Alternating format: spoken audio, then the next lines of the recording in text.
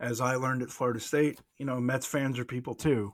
I'm gonna have to differ with you on that one. I don't think that that's true. I think that Mets fans are missing some of the necessary genomes to make them human beings. Well, I do. Right. So let's okay. I'm gonna power through that. This episode of the All About Nothing podcast is brought to you by GOT Sound Studio. GOT Sound Studio offers a variety of experiences: music, voice, and instrumental recording and production, video, and still photography. GOT Sound Studio has all of your media needs met. Owned and operated by Dominique Stewart, the Neek the Geek, experienced artists as well as up-and-coming will find everything they need to create. Bring your media needs to one of the most talented producers and engineers in the business, Neek the Geek. You can find details by visiting gotsoundstudio.com or calling 803-243-2302. You can also find links in the Friends of the Pod section of our website. Visit theallaboutnothing.com.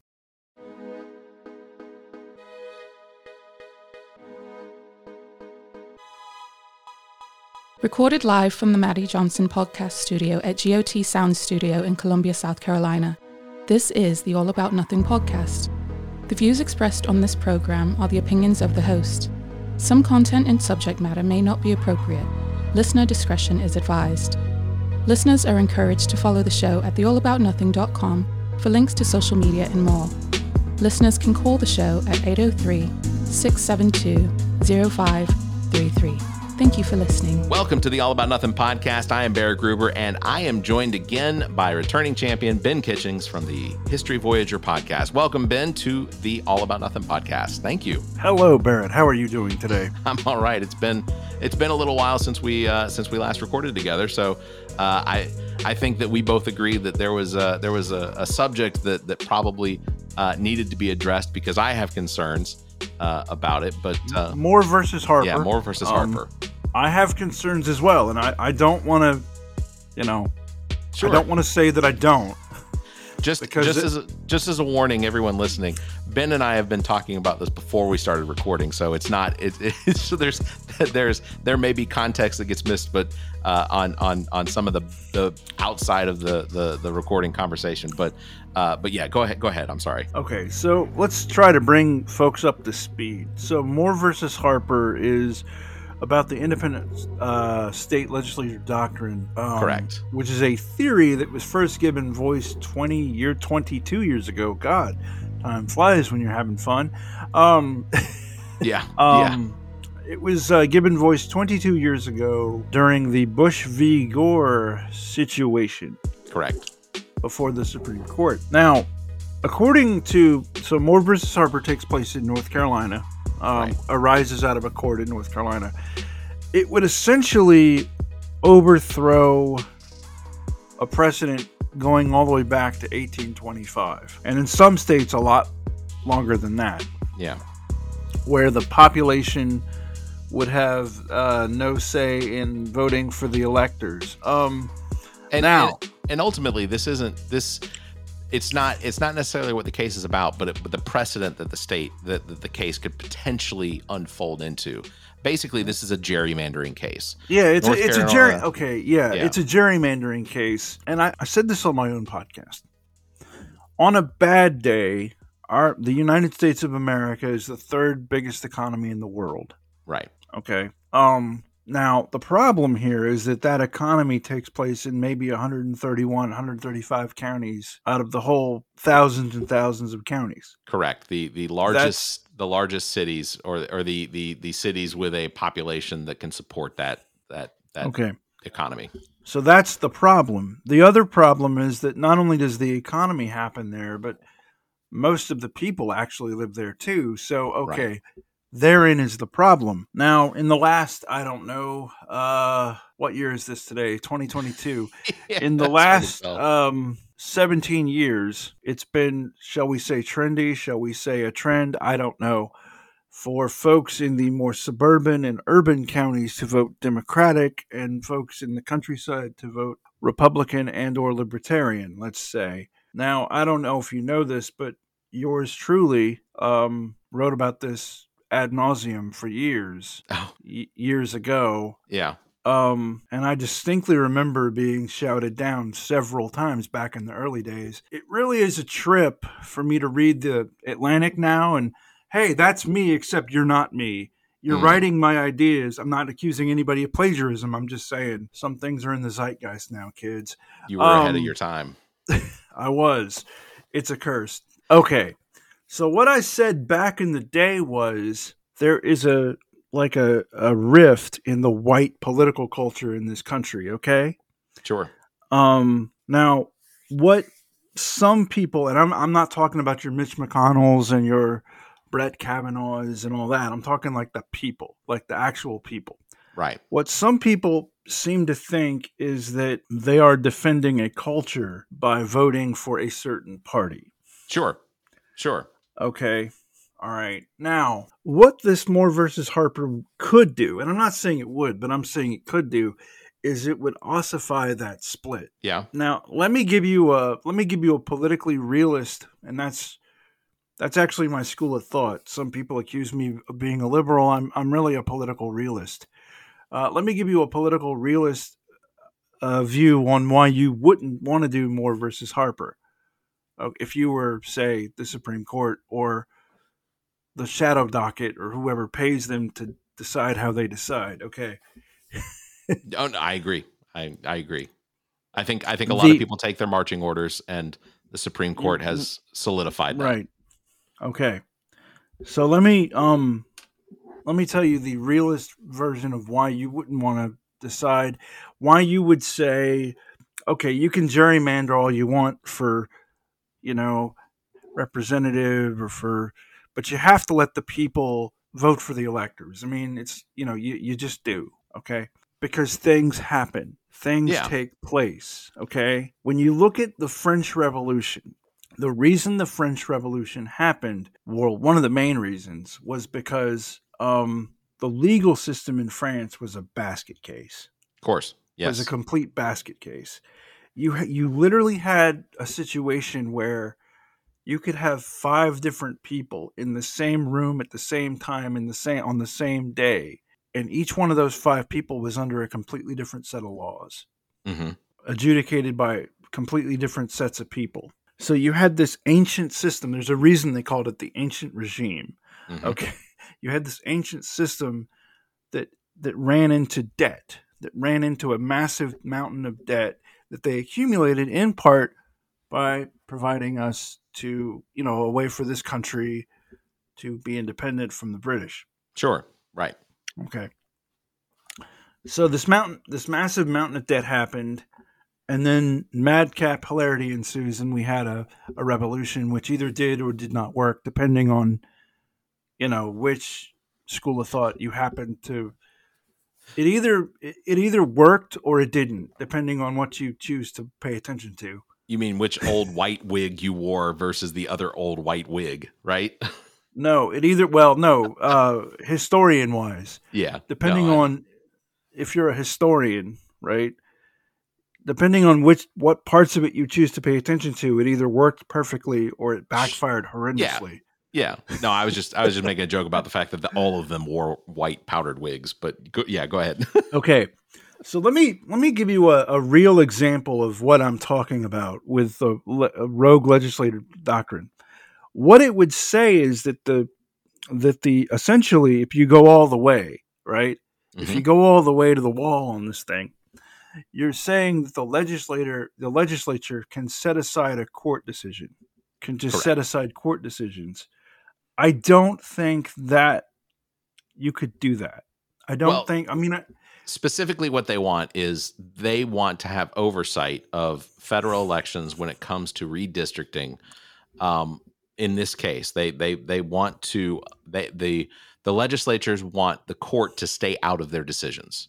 Ultimately, they want to have final say without any court interpreting or any courts rendering decision. Because just recently, we've seen multiple states where gerrymandering has become so just obtuse. I mean, it's so you have neighbors that live next to each other that ultimately should not be in different districts, but they do because it aligns correctly for whichever party is in control of the legislature.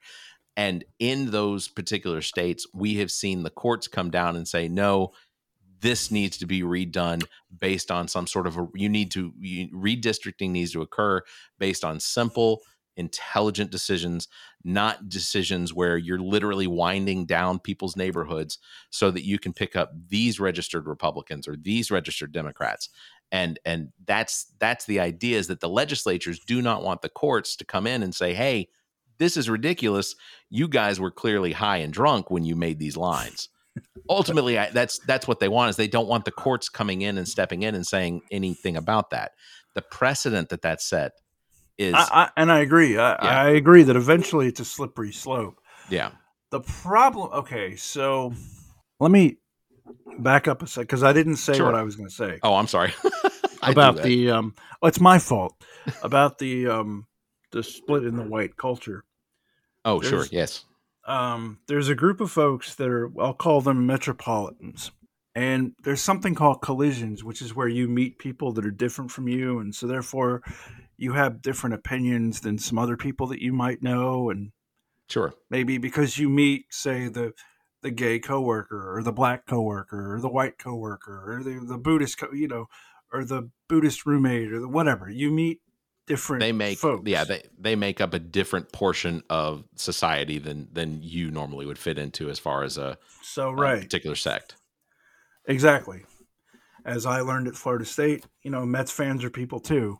I'm gonna have to differ with you on that one. I don't think that's true. I think that Mets fans are missing some of the necessary genomes to make them human beings. Well, I do. Right. So let's okay. I'm gonna power through that. Hi, Bill. How you doing? If you're a listener, don't know if you are, but yada yada yada.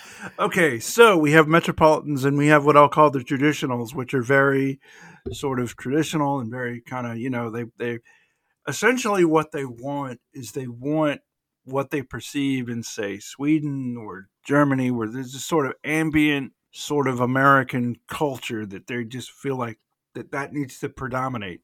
Right. The problem with that from an economic standpoint, in a world where you have what I'll call a symbol manipulation economy, is that you have to pick the best person to be the economist or to be the computer programmer or to be the whatever. Sure. Right? Sure. Yeah. I agree. And because that congregates in a city and because you end up in the problem. Now, if you go all the way to the wall on this rogue legislature doctrine, you would essentially freeze the political split. And my little theory on that is everything would rock along okay until there was a problem. Sure. Until there was like a thing that happened.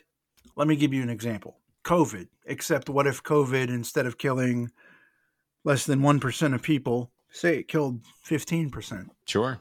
Okay. Say if you had... Okay, right now, as we record this today, we have monkeypox running around.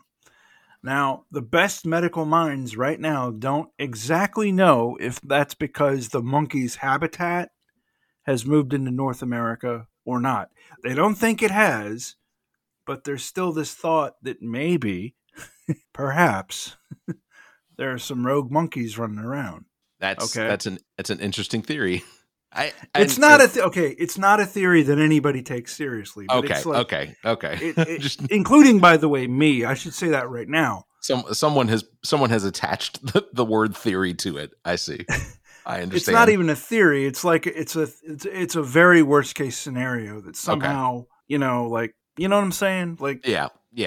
It's probably it's mostly probable that somebody got on a plane and somebody had monkeypox and somebody brought it to somewhere.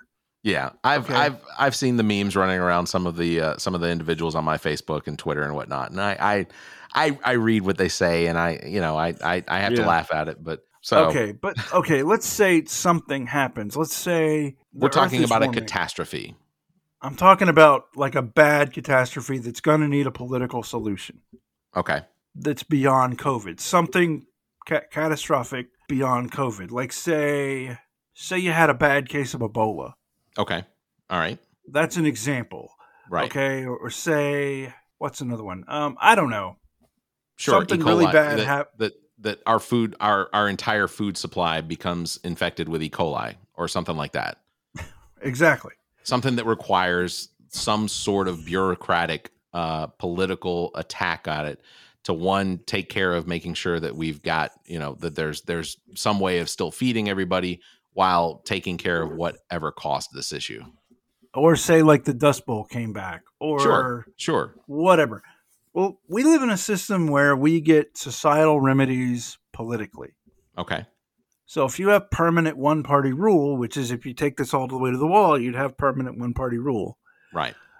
You wouldn't be able to solve the problem politically. Okay? Sure, correct. So that would be a problem. Another issue is that America is very, very much connected to the global economy. Agreed.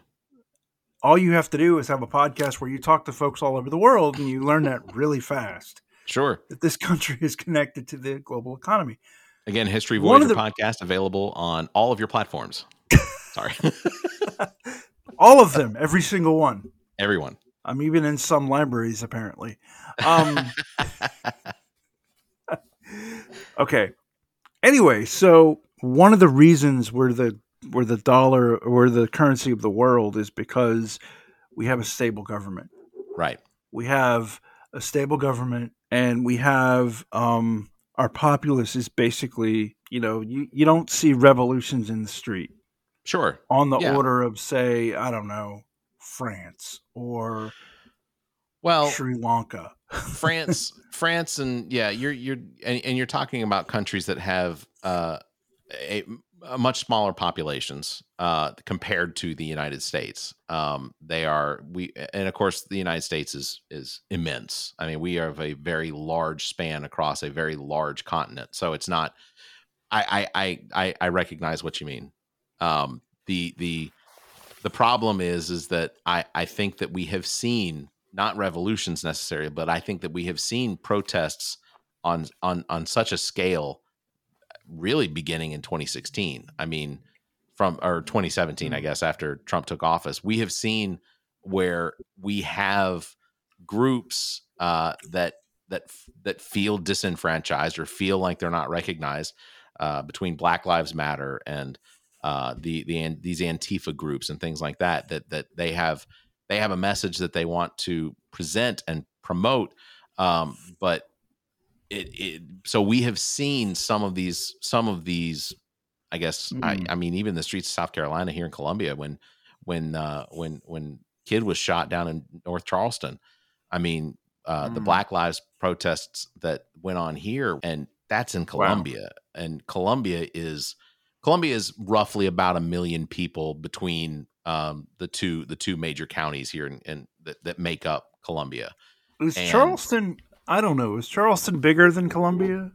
Charleston and Greenville, Spartanburg, generally those are recognized as being marginally larger. Charleston, it's but there were Black Lives Matter protests in Charleston. There were police brutality protests in Charleston and Greenville as well. And Greenville is considered much more of a Republican district than liberal or Democratic. Charleston also is leans towards being a little bit more conservative than liberal. But but really and truly, politics in South Carolina it's really dependent on how you present yourself. You can be a Democrat and get elected in South Carolina if you recognize that where you came from or what it is that you're trying to represent. You can get elected in South Carolina as long as you put your boots on the ground. You are walking in the streets. You are visiting homes. You're knocking on doors, and ultimately, I think that's going to be beneficial for a number of the Democratic candidates that I've even interviewed on my show, because they're younger. I mean, South Carolina, most of what makes up the state legislature here is past their prime, and I say that with as much vigor and make it sound as awful as possible, because we are represented by some of the oldest farts I think that are walking on this planet. And if if they can be replaced, please, dear whomever, let's get rid of them. You know, I've said before, I think I might have said this on air, but I've told people that I think one of the biggest problems we have, not a big problem, but one of the underlying problems we have is you have old people that don't have a smartphone making decisions. Sure. Here in South Carolina, we have what is going to wind up being a very heated superintendent of education race, and not because it's two candidates that are well versed in what it takes to be the superintendent, but because we have one candidate who is ultimately extremely qualified and absolutely deserves deserves the opportunity to be the superintendent of education in South Carolina, and another candidate who's probably you know what, I'm not going to say anything negative. I'm just going to say she does not have the qualifications to even meet the standards of what the superintendent of education for South Carolina needs, which one is a master's. She does not have. So she is running a campaign on the idea that she hopes she will have her master's by the time she gets sworn in, if elected. I feel like that should be I feel like that's something that the voters should recognize as a weakness, that she basically not as a strength, because I mean, we've all been, I imagine that we've all been in positions or jobs where there was something that we potentially couldn't do, but maybe bettered ourselves or educated ourselves so that we could do or perform that job. A master's is an educational standard. That is a next level as far as like bachelor's degree or associate's degree, bachelor's degree, master's. Okay, you work your way through the process. She happened to find a school, Bob Jones University, that would allow her to fast pace her education to get her master's in a very short time so that she would meet that qualification. I feel like, and I'm just making assumptions, that someone's cutting some corners. And do you really want to be represented in education by someone who has found ways to cut corners in order to get that job? Well, I mean, okay, so I get that.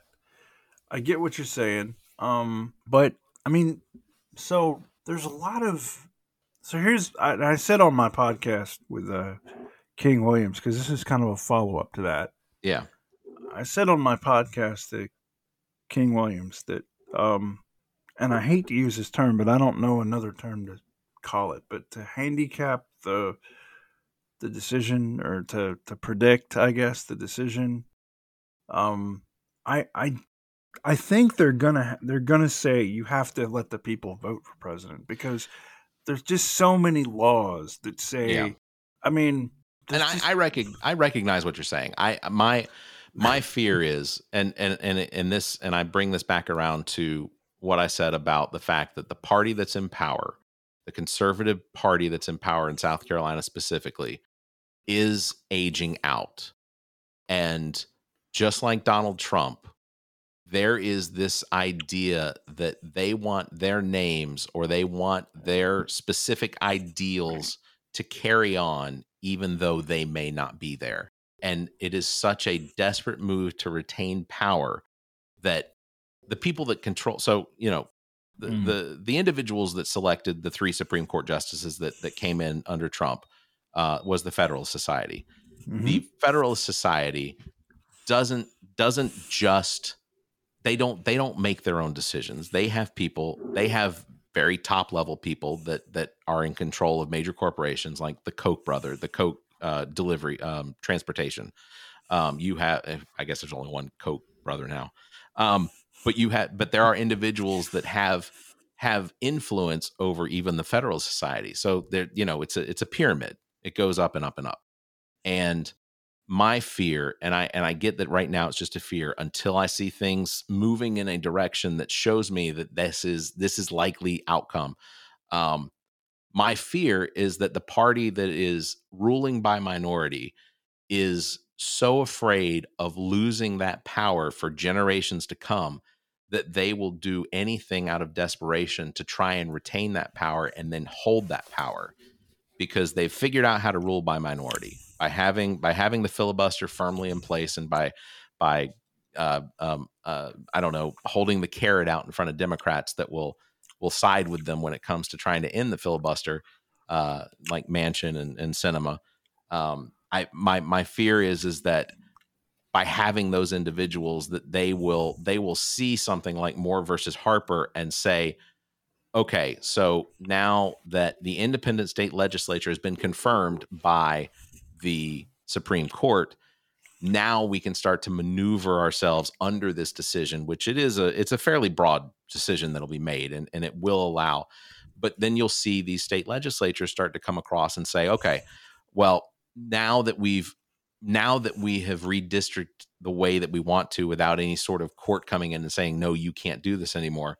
Now we can get the votes exactly the way we want to. Now it's still the people representing. That's still the people voting for what they want. But and again, this is a big if, but if people recognize that it's going to take more to sway elections because, or to move those elections in a progressive way away from the conservative regression, I think my fear is that they will then come in and try to change the Constitution. And if people don't, that's the biggest thing. I want to put all my faith in the idea that people are intelligent, but I don't know that they are. Let me give the Republican Party a bit of free advice. And I got shouted years ago. I was shouted down for even saying this, but here we go. I'd like to think the Republican Party would be willing to pay for your advice. Okay, well, this is free advice. Okay. To the Republican Party. Barrett, what is the most successful immigrant group today? The most successful immigrant group? Europeans. Today. Oh, Asians. No. No? Africans from Africa. So really? Not African Americans, but the children of Africans from Africa. Okay. Are the most, so they're African Americans, but they're really from, like, their parents are from Africa. Sure. Natively, they were born in Africa. That is the most successful immigrant group today. Okay. They're a church-going group. They're overwhelmingly evangelical or Catholic. They're socially conservative. They're entrepreneurial. Who am I talking about?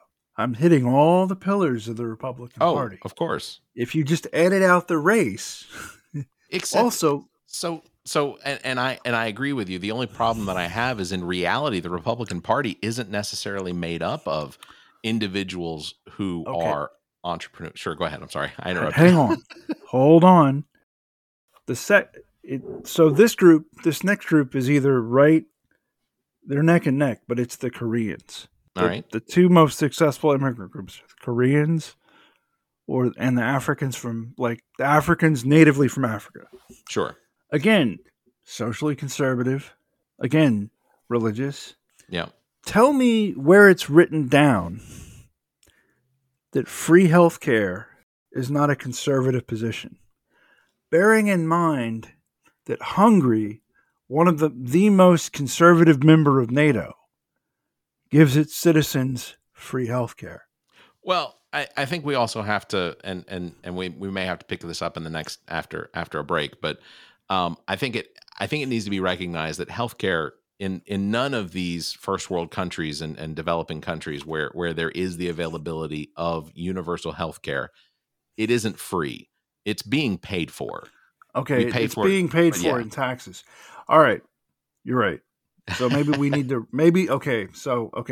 but here's what I'm going to say.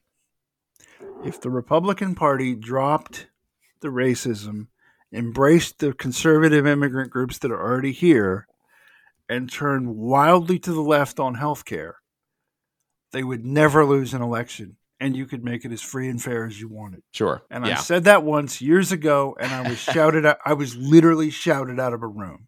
That's a shame. It's a truth. It's a fact. I'm just saying.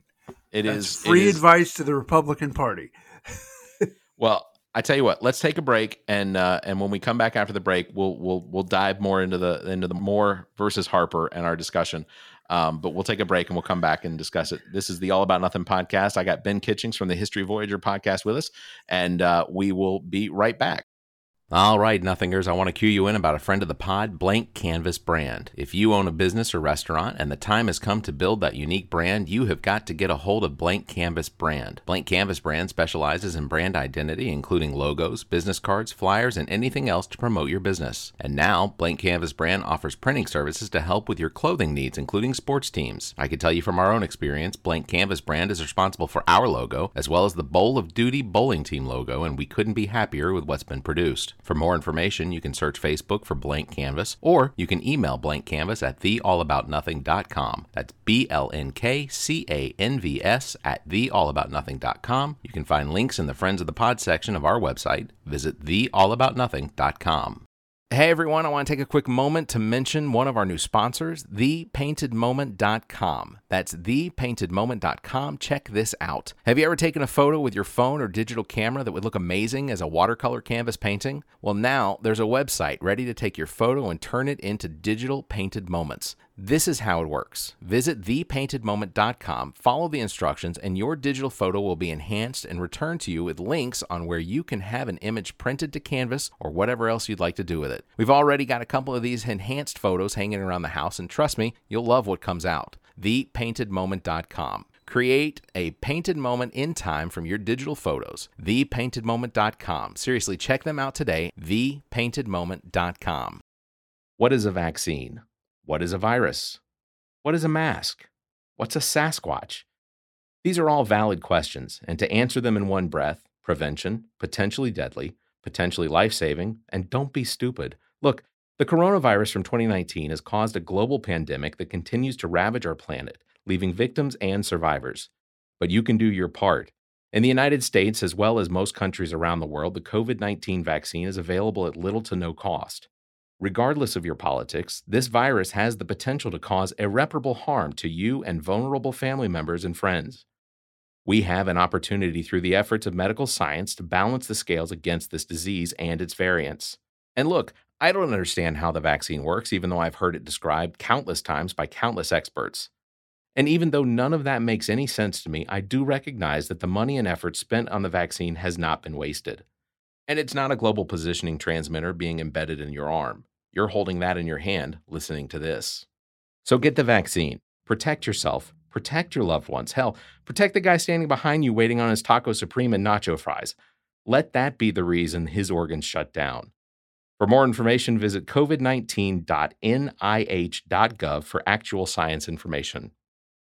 We have to thank our sponsor, GOT Sound Studio, and its owner and operator, Dominique Stewart, better known as Neek the Geek. GOT Sound Studios offers a variety of recording experiences for music, voice, and instrumental recordings and production, as well as podcasts. GOT Sound Studio is located in Columbia, South Carolina, and operated by the most talented producer and engineer in the business. GOT Sound Studio is a Black-owned business.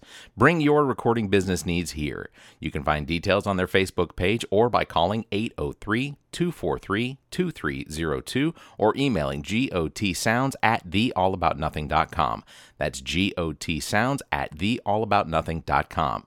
You can find links in the Friends of the Pod section of our website. Visit theallaboutnothing.com. Yo, it's your boy Jefferson Cash coming live to you from Los Angeles, California, and you listening to the All About Nothing podcast. All right, and welcome back to the All About Nothing podcast. Welcome, Ben, of course, back to the show. We of course, you've been listening to us for a half hour. Okay, truth be told, we're separated by about 24 hours because we were recording yesterday and then I had to leave, and now we're back. So welcome back, Ben. Thank you for being here. Oh, you're welcome. It's a Sunday. I don't have anything to do until Monday. How there are you you go. Going? Blah, blah, blah. No, that's good. I'm virtually the same way. Although I sent you pictures. You didn't, I don't know if you commented on them or not, but I went kayaking this morning on the river, and it was really, really nice. It was really foggy, and we all survived. That's what's important. It looked beautiful. Beautiful. Oh, I love it. I'm glad you went into the river with as many people, or came out of the rivers with as many people as you went in with. Exactly. The only ones that don't come back are the ones that we intend not to come back. That's how That's how I justify it. Yeah. So Cool. before the break, we were talking about, of course, the Moore versus Harper case, but we were discussing healthcare. We started to work our way into healthcare, and I had mentioned that in nowhere in the planet is healthcare just free. And then I got to thinking about it last night. I went on my first honeymoon to Mexico, and at the time I had a terrible migraine, and in that. In that situation with the migraine, of course, I did not have my migraine medication because I didn't think I would need it. So I was taken to a health clinic where I was treated and never once charged anything for the services as someone on a that was visiting the country. So literally, we have Canada to our north and Mexico to our south that have a universal healthcare system for all people. It's not just not just for the citizens that are paying into it. That it's one of those things that I come back to when it comes to such as the Roe versus Wade case that was overturned with the Dobbs decision, and that. In our Constitution, in the 14th Amendment, there is, and I have to pull it up just so that I'm saying it exactly correctly, because if I don't, I'll hate myself. I really will. All persons being born naturalized in the United States, yada yada yada, says no state shall make or enforce any laws which shall abridge the privileges of immunity of the citizens of the United States, nor shall any state deprive any person of life, liberty, or property without due process of law. And I feel like, as long as we're interpreting the Constitution and what was intended with the words, I feel like that idea of any state depriving a person of life, liberty, or property, I think health falls into that life category. So in my head, I feel as though in the United States, we've already got the law in place to allow for a universal health care. I'm not saying it's going to be for everybody. I mean, it should be it'll be available to everybody, but I'm saying that it's something that I think it should be, it should compete against private insurance so that we could get private insurance as to, that bubble to pop. But that ultimately, I think, again, if we're interpreting the Constitution based on the words that are written, then life has to include health.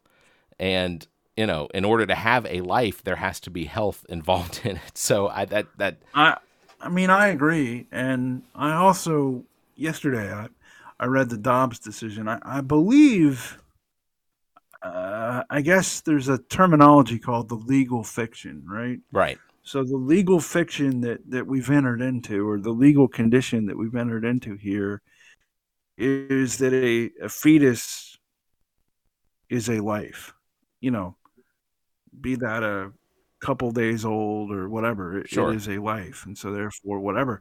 So that's the legal fiction or the legal condition or what have you. If my question now is severalfold. One of them is, okay, does this mean that fathers start paying alimony? Does it mean that women can sit in the HOV lane? Pregnant women, can they be in the HOV lane now? Or, how far do you want to take it? I mean, that's ridiculous, but ultimately, I think that is how, if you're going to, because in Texas is specifically where you had a woman driving in the HOV lane. She gets pulled over because she looks as though she's just a single person in a vehicle driving in the HOV lane. And it's from everything I've read, it sounds like she basically just refused the ticket. You can't give that to me. There are two people in this car, and I have to acknowledge that, frankly, it really irritates me, because that was my joke way before this woman pulled this stunt. I had already told that joke, and here we are. I swear. But Jimmy Kimmel steals my jokes all the time. Anyway, so yesterday, I was struggling to come up with a problem that we were going to run into that would require a political solution. Okay, sure. And then when we got off, like when we quit recording, did you come up with one? It hit me like a 2x4. Yeah. It hit me like a metaphorical 2x4. Yeah. All right. Watch. You can't see me. I can see you, but watch. Okay. Metaphorically speaking. Okay. Right now, gas is what? $3.50 a gallon, close to $4.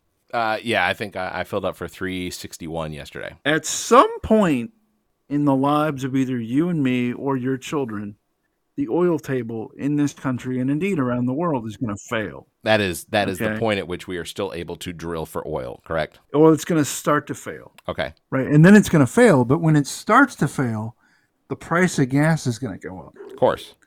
And you're going to get people, because everything is political, right? Everything is political. You're going to get people saying, no, the oil table's not failing. The Constitution says that I should pay $2.50 a gallon for gas, blah, blah, blah. You're going to get somebody agreeing with that, yada, yada, yada. At some point, the government is somebody, be it the government or somebody, is going to have to step in.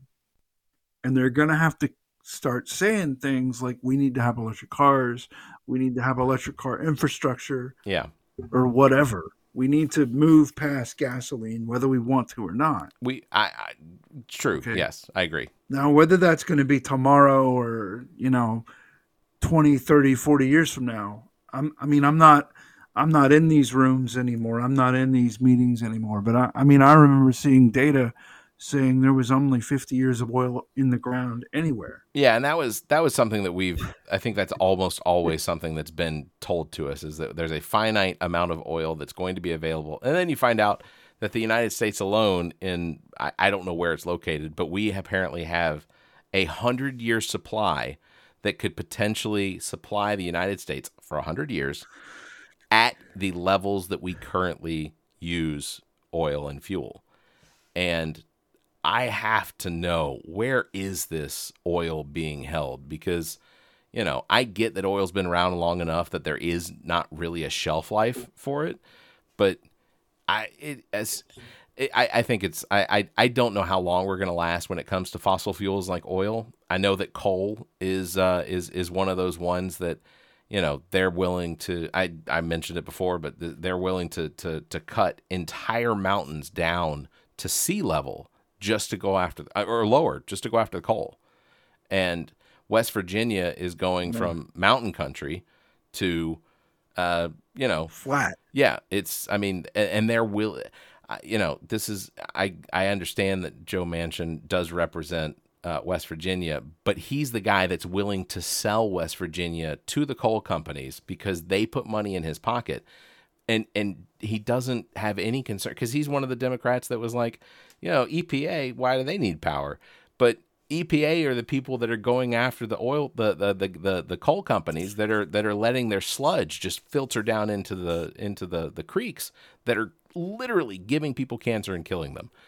Those are the West Virginia people he represents. I don't know how much longer we're going to be having coal-fired power plants to begin with. Maybe they're going to build new ones. I don't know. No, I think that there is such a desire to hold on to that old way of doing things, because look, I am not somebody that believes that in nuclear weapons. When we were scaling down our nuclear weapons and Russia was potentially scaling down their nuclear weapons, I'm absolutely in favor of working with other countries to scale down, to eliminate. But I am absolutely in favor of nuclear power. Replace because they do not put out any emissions. It is just raw power that is driving steam, or driving water into steam that turns turbines. And I get that we need to figure out what to do with the nuclear waste or the nuclear rods that are no longer capable. But they're smart people all over the planet. We could figure out what to do with these nuclear rods that have been spent.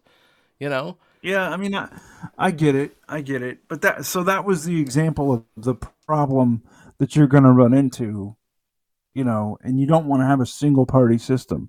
Agreed. Or I don't know. You and I don't want a single party system. I still go back to this idea that if North Carolina legislature is so desperate to gerrymander that they're willing to have a case go before the Supreme Court to basically render courts useless, or that courts have no opinion on matters involving states and elections and things like that, just to get their gerrymandering. Like, that is a level of desperation. Why not just have good ideas that people would be willing to vote for? Like, that ultimately. Well, because right, that's the easy exactly. way And out. here we have a problem. Here we have a problem. Yeah. And I agree with you. I agree with you. We could spend this time agreeing with each other. Do you want to find the things that we disagree with? Well, not necessarily, but I'm just saying, I will just say this. I have a theory about JFK's death, and I don't think this is a conspiracy theory yet until it picks up. I have a theory. Okay, what's your theory? So first, I'll just predicate it with shortly after after JFK's death, very shortly after, the Secret Service moved from using M16s to smaller, more safe and easily usable firearms. At one point, I think they were using like the Israeli Uzis, but shortly after JFK's death, they moved away from using the M16s, and this is and I don't have any evidence to back this up. I'd have to look it up, but so my conspiracy theory is that Lee Harvey Oswald took the first shot. The Secret Service soldier, Secret Service agent, who you see jumping into the car, I have heard that there is the potential that in his leaping to try and protect the president with a weapon over his shoulder, may have fired off the other round that gives us this belief that JFK was that there were two shots that killed JFK, one from one direction and one from another, and that would to me that makes the most sense. That was Here's my guiding belief. Here's my guiding belief with all conspiracy theories ever. Yeah. Okay. There is no grand conspiracy. There is massive rank incompetence. Oh, for sure. Where do we want to put my incompetence? Where do we want to put? Okay. That said, I know somebody who's in my phone right now. Yeah. I'm not going to call this person, but I know them. I talk to them on the regular, and they, honest to God, they swear to me that they've actually seen. There's like the Zapruder film, and there's like the footage that gets edited out or whatever. Yeah. And they swear to me they've actually seen footage of somebody in the car turning to shoot JFK. Well, I don't know that it was done intentionally, but if we're gonna go with my theory, then we're both right. Now, my theory is I don't have a theory. My theory is, I'm back at why do you think that he couldn't have done it by himself? Why do you think? I don't know. I don't know enough about Lee Harvey Oswald to know what was his skill set. It seemed like based on he did actually. Okay, wait. This is something that a lot of people of our age, because we were joking off air about TikTokers and they're not being old enough to know things. Yeah. Okay. I knew he was a Marine. He did. Okay. He did actually attempt to assassinate a general. Yep, I do. Prior to this. Yep. Okay. And it either almost worked or it's just blind luck that it didn't work. I forget. Yeah. So he wasn't a bad, first of all, he was capable of doing it emotionally or whatever. Number one. Number two, he's got a track record. Sure. Yeah. So I go back to, okay, the thing when I read that report, the thing that I just want to come back to is I forget the man's name, the mobster, the Jack Ruby. Yes. Okay. Sure. Explain to me, please. Now let's pretend like we're all living in 2022 and homosexuality is a lot more out of the closet today than it was in the 1960s. Mm-hmm. Okay. Explain to me how it is that Jack Ruby and Lee Harvey Oswald kept living in the same area. And in the 19 I know people that live in. I was gonna say I know people that live in Dallas that live in Texas and can't get out. So that's my only. Well, defense. my point is like Jack Ruby kept moving, and so did Lee Harvey Oswald. They kept. Okay, that's number one. Number two, they never did kind of a social background on Lee Harvey Oswald. Yeah, missing from this today, if you go commit a crime of this caliber, right? Somebody somewhere, be it the FBI or somebody, is going to do a social. They're going to do a social background check on you. That's why they always go to your social media. It's why all these school shooters, they all go to their social media. They all talk to their friends. Yeah. Blah blah blah. So in the 1960s, nobody bothered to ask, why was it that Lee Harvey Oswald and Jack Ruby ended up drinking at the same bars? That's a good question. Nobody asked that. Yeah. I'm not saying it was I'm saying like they knew each other and maybe there was a relationship there, capital R. Yeah. Okay. Relationship. Maybe there wasn't. I'm just saying. Today you would ask that question. Today, the average homicide gumshoe would ask the question. Yeah. And they just didn't ask the question in the 1960s or 70s, whenever that was. Well, what was the official reason that Jack Ruby, what was the reason? What was the cause, or the cause that was the effect of him assassinating Lee Harvey Oswald? Like what was disclosed as being the reason? Do we know? I mean, do you know? Do I? I don't know. I mean, we know. I used to know. I guarantee you, if we quit this and I'll think about it for a couple hours. Oh yeah, Jesus. Okay, it was like he was. Apparently, he was trained or something. He was very much pro or anti-Castro. Okay. Which is weird because how do you go from being communist to anti-communist in the same body? Oh. How do you go from being far left to far right in the same? Yeah. So some people, I mean, I don't know. I don't know. But what's interesting, and I always thought that was interesting, was that they sort of they didn't live together, but they kind of lived around each other. They kept moving to the same types of places. Yeah. Or the same areas. And that just always, to me, I just thought, I'm not, and podcaster Ben Kitchings says Lee Harvey Oswald is gay. I'm not saying that. I'm saying we would ask the question now. Yeah. And I don't disagree. I definitely think that there are individuals that probably would ask that question first.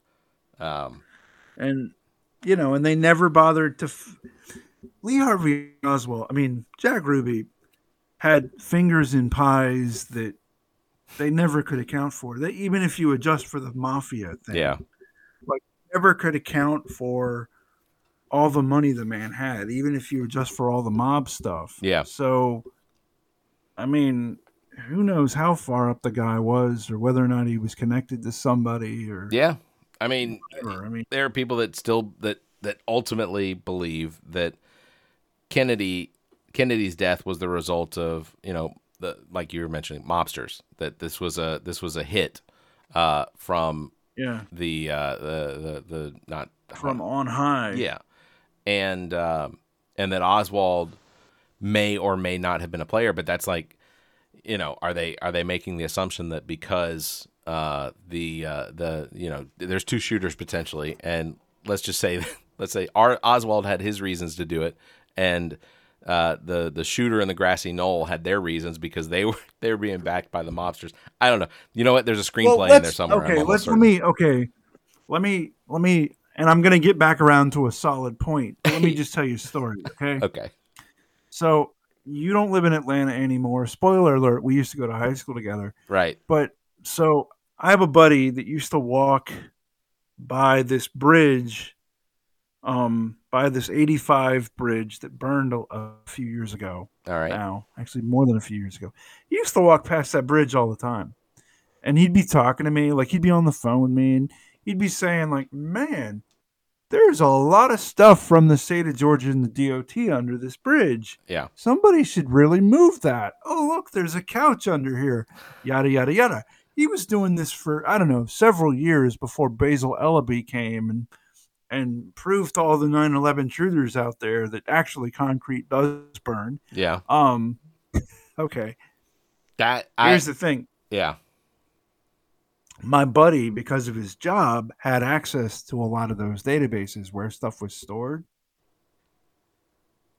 So he gets to work the next day, like after the thing happened, like literally that next morning. Yeah. All right. Round about 12 o'clock that afternoon, he said, I decided to check the database to see what was what. You know what?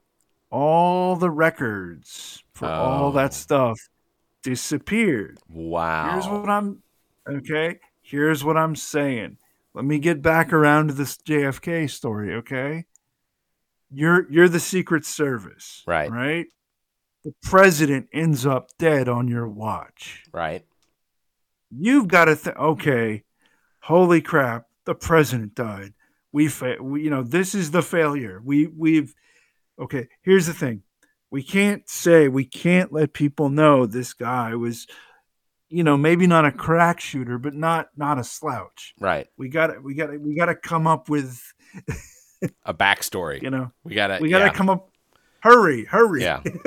Yeah. Here's his military records we just found. Yeah. I don't disagree. I think that we are manipulated at a very high level when it comes to an attempt to control the narrative. So I don't disagree at all. I completely. Yeah. So once again, we found our way into agreement. But my buddy was saying, like, Ben, all that stuff disappeared. Like it just vanished from the spreadsheet, from the database. But he knew it was there. He knew it was there before. He knew it was there before. But it wasn't like where they said it was. Right. Like it was in the database. It just wasn't where they said it was. Right. He was walking past it. But then he said, like, then what this means is somebody from on high decided this stuff needed to disappear. Yeah. It just needed to vanish. Yeah, I don't disagree. I think that stuff does happen. I don't have any reason to think that it doesn't. No one's, there's no way anybody's going to prove to me that it doesn't. So we have a few more minutes. How I guess so.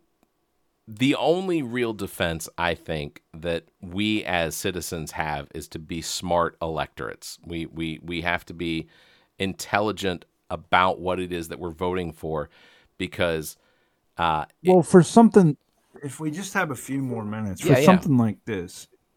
Here's what I want to, and I want to talk specifically to the people that believe that you can legislate morality, and the people that see the Republican Party as some kind of bulwark against whatever they think is wrong with society. Right. And I'm not talking specifically to your problems, whoever you are. Think about your grandchildren or your maybe your great-grandchildren or your grandchildren who aren't even born. Do you want this person living in a world with a one-party system? Because I talk to people in China. It's one of my favorite type of guests is somebody from China. And they'll tell me things like, you can't disagree with the government. Right. Like, and or whatever. And okay, we have the third largest economy in the world on a bad day. Mm-hmm. Okay, there's very few things that can happen politically that would disrupt that, except for to put this country squarely back in the Middle Ages. And if that happened, Go ahead. I was just going to say, and you believe that a one-party system would move us into an apocalyptic or dystopian society. Well, no, not a one-party system per se, but if you started, okay, we now have to go by exactly what this document says. Right. It was written in the Middle Ages, okay? Mm-hmm. It was written in the Middle Ages. Do you really want to live in feudalism? Do you really want to live, that much closer to feudalism? Yeah.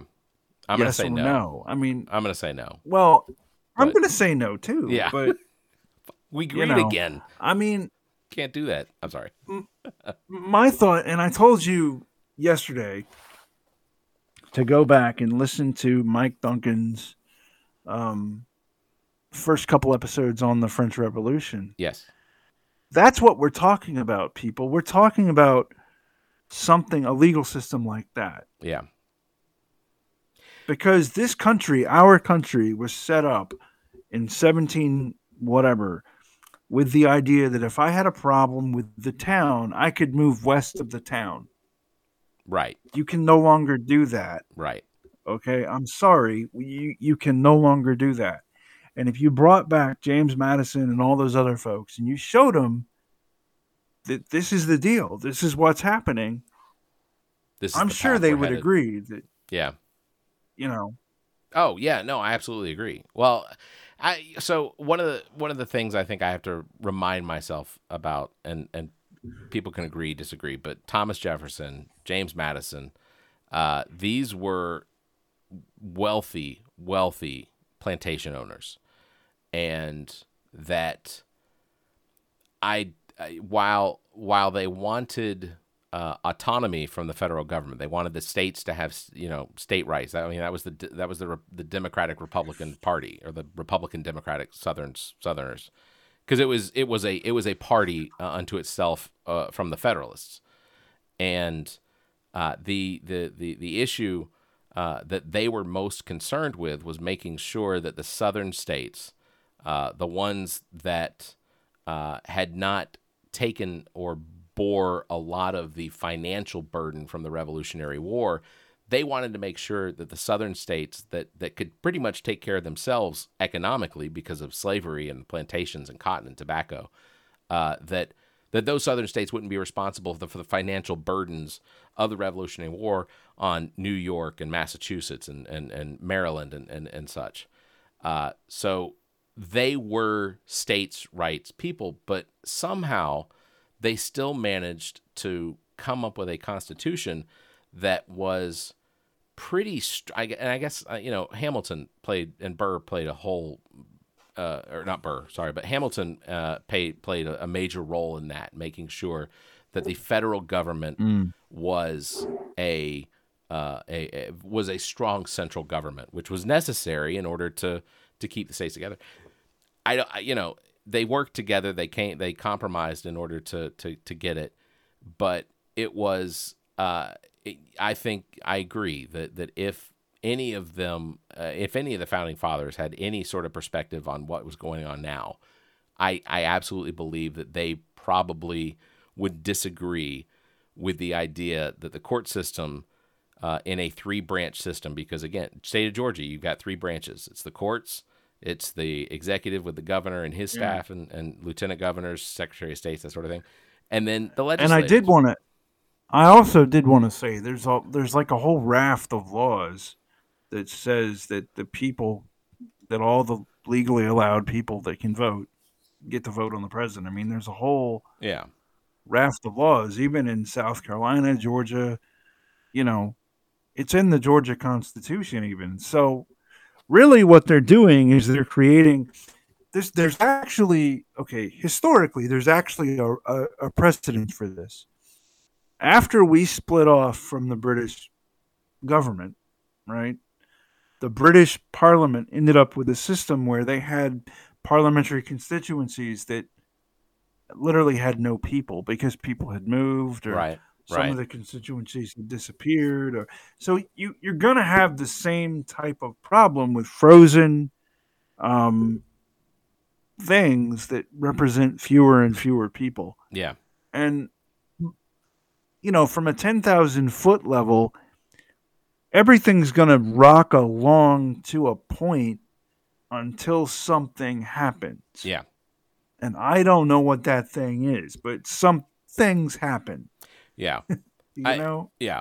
I will just say that my greatest concern is that there is so much desperation when it comes to this grasp on power, and I fear that the voters can be manipulated into believing in one thing that isn't what it's said to be, and I fear that you already have a 3 or 4% group that are avid Donald Trump supporters that are MAGA world hard as they can go, and that was enough to get him to the nominee status, and then from the nominee, the president.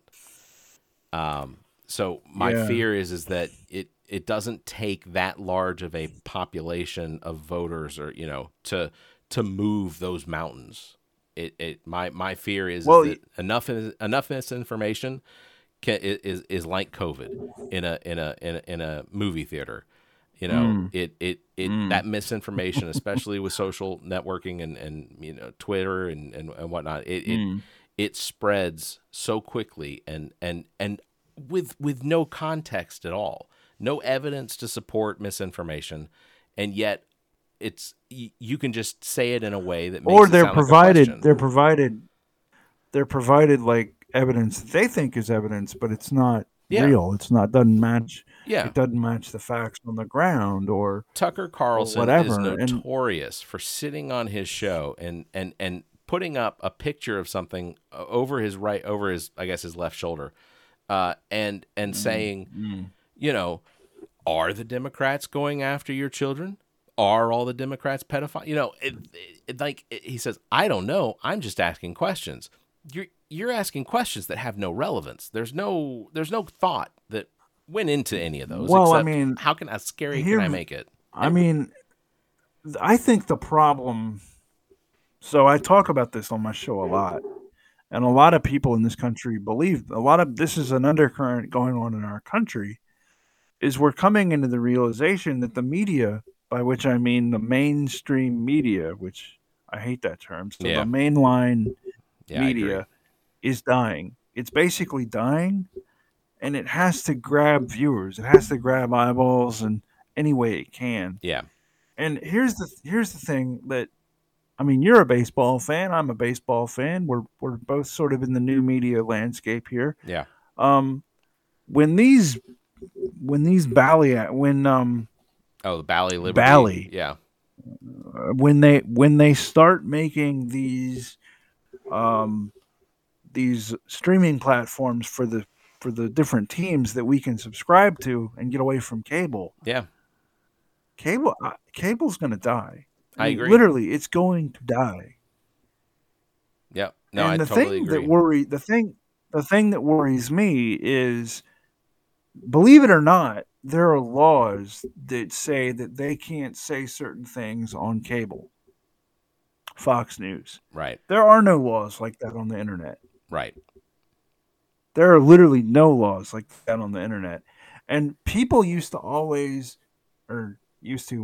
people would say, like, we need to pull such and such off Facebook or whatever. We need to pull thus and such off Twitter or whatever. Yeah. And me, I'm like, no, you don't. Because right now you have grandma going on Facebook. When grandma goes on Reddit, that's the real problem. Oh, yeah. Like grandma going on 4chan, that's the real problem. So, yeah. You know what I'm saying? Like, just saying. I don't disagree. Again, my fear is the fact that the misinformation becomes so toxic that it's almost undeniable. Like it's so if somebody says something like that is so shocking that it is, how could it not be true? Like it's so like, crazy. Who could make that up? I'll give you an example that happened in my real life, And I've taken another step to ensure that this podcast won't go on my feed. And I'm so sorry, Barrett. Please come on my show and what? Okay, please. Okay, my my mother has a friend or somebody who used to be a friend of hers, who shall we say is adamant that UFOs exist. Okay, all and right. that she's very adamant that there's an active conspiracy that the government's trying to keep UFOs from blah blah blah blah blah. Okay. Somebody put on her feed, I swear to God, I'm not being mean, something that was obviously footage from a TV show. Okay? Okay. You and I both have seen 9/11. We both know what people running from something unexpected should look like. Yeah. In terms of how it's shot. Okay? This did not look like that. It looked steady cam. It looked way too clean, way too crisp. All that. Yeah. Right. Obviously from a show. Right. She was up one side and down the other about how the government is, right. And so I got tagged into this. Oh no. So of course this brought my friends into it. So my friend, blah blah blah blah blah. So these people already exist. Yeah. I mean, they already exist in terms of, no, I want to think this is happening, or I want to think that's happening. Yeah. Or yada, yada, yada. No, it's absolutely designed to prey on those individuals, like I mentioned before, the disenfranchised, or the people that are legitimately or think that they are legitimately disenfranchised, and that it plays on what they already think. So what happens is, the media, the news media, will take that detail and then they'll add to it, and there's a. I was just gonna say, and they'll add to it, and what'll happen? They won't add to it to the point they'll pull like I said, the Tucker Carlson, where I'm just asking questions. That's how they get away with it. And the problem, I think, or the situation is, there was a group of folks that came up during Watergate, and they became politically conscious during Watergate. Mm-hmm. And Watergate was a big deal. Of course, what happened with Trump was, makes Watergate look like nothing, but Watergate was a big deal. Yeah. Right? And, that's part of the problem. And the other problem is, think about all the social changes that have happened in the last 50 or 60 years. Yeah.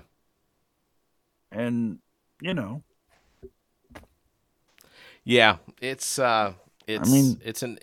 definitely an interesting scenario that we have playing out now. Yeah. And I agree. My hope is that good faith will reign, and that decisions that are made are in the best interest of everyone, not just the social elite or. Well, let me help. Sure. I'm an optimist. Okay. I'm an optimist. Sure. I believe that we will be fine. The American people will be fine. We might have to make another country, or maybe another series of countries, right? Yeah. But I think we're going to be okay. I separate the political entity, the United States, from the American people. Yeah. Right? To me, those are separate entities. Yeah. We're going to be okay. And while I don't disagree with ultimately being okay, I think that playing it safe and coming up with solutions that will protect, myself, my family, that sort of thing. That's ultimately, I don't want to get caught off guard. So if the Supreme Court makes the decisions, the state legislatures have autonomy without influence from the state courts, that's the first sign. So if they go that direction and they authorize it, then yes, I'll be concerned. Let's say we raise it to DEFCON 2, and we just wait. I think also the thing that's happening in North Carolina that is also happening to a greater degree in Georgia. Yeah. Is you have a concentration of more what did I call them yesterday? Metropolitan people. Yeah.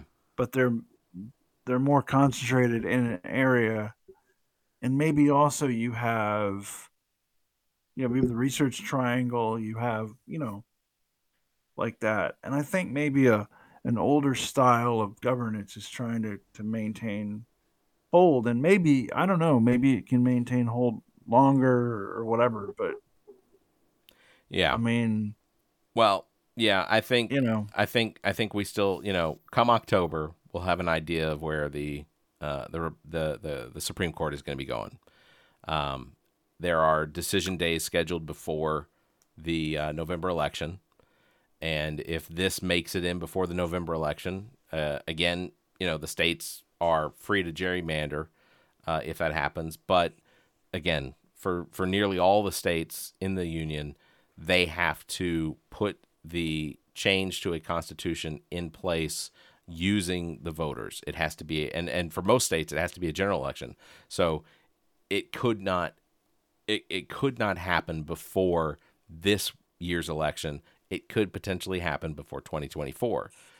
Not before 2024, but during the election 2024, because like I just mentioned, it requires being in the general election. You can't hide it in some vote that takes place at some June 15th. This is when the citizens of Georgia will vote on this change to the Constitution.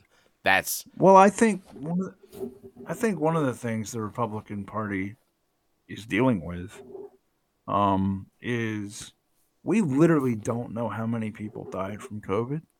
True. And I have a podcast. At one time, it was the 15th most downloaded podcast on COVID in any language on earth.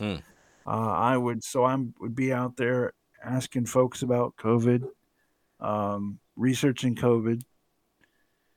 And I think so. There was a red flag with me. There was a red flag with me that everybody sailed past in Georgia. Yeah. Donald Trump got 50,000 fewer votes in 2020 than he got in 2016 in the state of Georgia. Well, yeah. The only way that happens is if more people died. Well, I'll give you another variable in that. In 2020, there were so many individuals that were Republicans that were disgusted with the behavior that Georgia in 2020 saw, and I know this just based on the testimony that I've watched during the hearings, but that Georgia had almost more of the down ballot elections had more response than the presidential. That there were something like 80,000 Republicans in the 2020 election that voted almost Republican just down the line, except for the presidency. They just did not vote in the presidential election. And that also had an effect on the number of votes that Donald Trump got. That may not have made up for the 50,000 that he had less. It may have been a part of that. Yeah. But they fully acknowledged that based on the data that the Secretary of State presented was that Georgia saw more down ballot votes than they saw for president. So that has an effect. Yeah, and there's also like the AJC did a profile. There was a voter in like rural the mountains. Yeah. Who I think he voted for Warnock, the senator. It's like they did a profile on him because it's like you voted hard right up until 2020, and you voted for he was one of these Warnock Loeffler voters. Like you voted for Loeffler before, but now he voted for Warnock or something like that. Okay. And he said it was because he was disgusted. He was just disgusted with the Republican Party. Yeah. And just imagine, if this happens, like some people are afraid, you won't be able to be disgusted with the Republican Party or the Democratic Party. Right. The states be what it is. The states being able to choose their own electorates. I am not comfortable with that, with the Democrats or the Republicans having that power. Just exactly. I think the people should have to vote. The people should have a choice. You gotcha. know? Yep. I agree. That's ultimately what drives politics. Yeah. Or it should. Exactly. That's the way it should be. Barrett, you're more than welcome to come on my show and talk. Absolutely. I can't. Yeah. Absolutely. I look forward to that, and I absolutely appreciate you coming on and discussing Moore versus Harper with me, as well as the JFK assassination, because I'm going to regret that later. But because I know I'm going to get comments. JFK was only killed by Oswald, or how dare you slander the Secret Service? I'm not saying it was on. I'm not saying it was on purpose. The only person that we know factually that had intent. Well, I can't say that. The only person that we believe had intent of killing JFK was Lee Harvey Oswald. That is ultimately the decision that's been rendered. Well, he was put up to it by people. That's not up for debate. He was egged on. That is supported. True. That is true. That's not up for debate. Yeah. And no one debates that. Right. He was not truly a lone wolf. No, he was not. It's only the degree to which he was supported that people are debating. Right. Yep. I agree. That is. Yeah. So, if you've listened today and you've learned something, either something that was factual or something that was Barrett's conspiracy theory into JFK, you've learned something. Take that for what it's worth. Or the fact the Georgia DOT might or might not have been storing stuff under a bridge, and somebody had to save their job and deleted a bunch of data or moved data. Yeah. Yeah. Oh, the corruption. All right. Ben, thank you very much for being on the show. You can check out Ben's podcast, available across the podcast spectrum.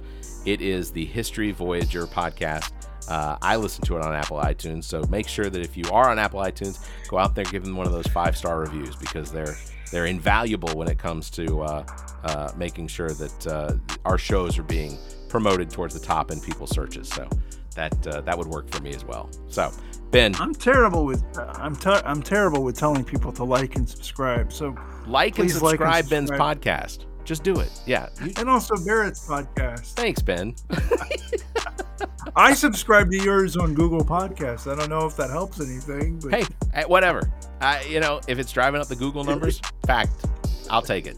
No worries. Yeah. As always, thank you, Neek the Geek, engineer and producer, owner and operator of GOT Sound Studio. Check out details on how you can utilize his talent and production expertise at gotsoundstudio.com. Thanks to Muff the Producer. You can follow him on Instagram at Muff the Producer. Thanks to Shiana Rivers for our intro and outro. Follow her podcast, Who You Callin' Holistic. As well, thanks to Trent Clark, aka DJ Lonzo, currently entertaining the main course in Columbia, South Carolina. Make sure to go by, have a good time. You can contact Trent for all your entertainment needs. Trent at theallaboutnothing.com and on Instagram at TheRealDJLonzo or by phone 803-262-7982. If you enjoy the show, consider becoming a patron by visiting our website and clicking on the link at the top of the browser. That will take you over to our Patreon page. You can find details on how you become a supporter. You can check out our benefits there, or just consider a donation so that we can continue to bring you this nonsense. We enjoy doing it. We enjoy you enjoying it. As always, you can follow us on Facebook. Just search for All About Nothing US, on Twitter and Instagram at AAN_pod, or find links to all of our social media and available podcast platforms by visiting theallaboutnothing.com. If you'd like to be heard on the show, you may call and leave us a message, 803-672-0533. If the time between these episodes is too far apart, you can fill that time by checking out our partner podcasts. Zach and I host What the Pod Was That with Carrie Simmons, available on most of your podcast platforms. You can visit whatthepodwasthat.com for links and details. Carrie and Chrissy host Status Macabre on most of the podcast platforms as well. Find details at statusmacabre.com. As well, you can check out our own DJ Lonzo's Top 5, hosted by Trent Clark, available on most of your podcast listening platforms. All right, Ben, thank you very much for being on the program. Anything else you want to say before we get out of here? Be kind to people. History Voyager podcast, available literally anywhere. It's in the top 10% in the world, despite my, I never say like and subscribe, but like and subscribe it. All right, Ben, thank you very much for being on the program. We will have another one, I imagine, soon. Make sure to check out the History Voyager podcast, available everywhere. Okay, bye-bye, everybody. Thanks for listening, everybody. You all have a great week. This The All About Nothing podcast is recorded live from the Maddie Johnson podcast studio at GOT Sound Studio in Columbia, South Carolina. The All About Nothing podcast is produced and engineered by Neek the Geek, owner and operator of GOT Sound Studio. To support the show, please visit theallaboutnothing.com for links to social media, merchandise, and more. Become a patron of the show by following the Patreon link at the top of our page. The All About Nothing podcast is an entertainment product of Barrett Gruber. Special thanks to Zach King, Trent Clark, Muff the producer, Neek the Geek, and you, our listeners. Please subscribe, rate, review, and share. If you're on YouTube, please hit the like button and the notification bell. Thank you for listening.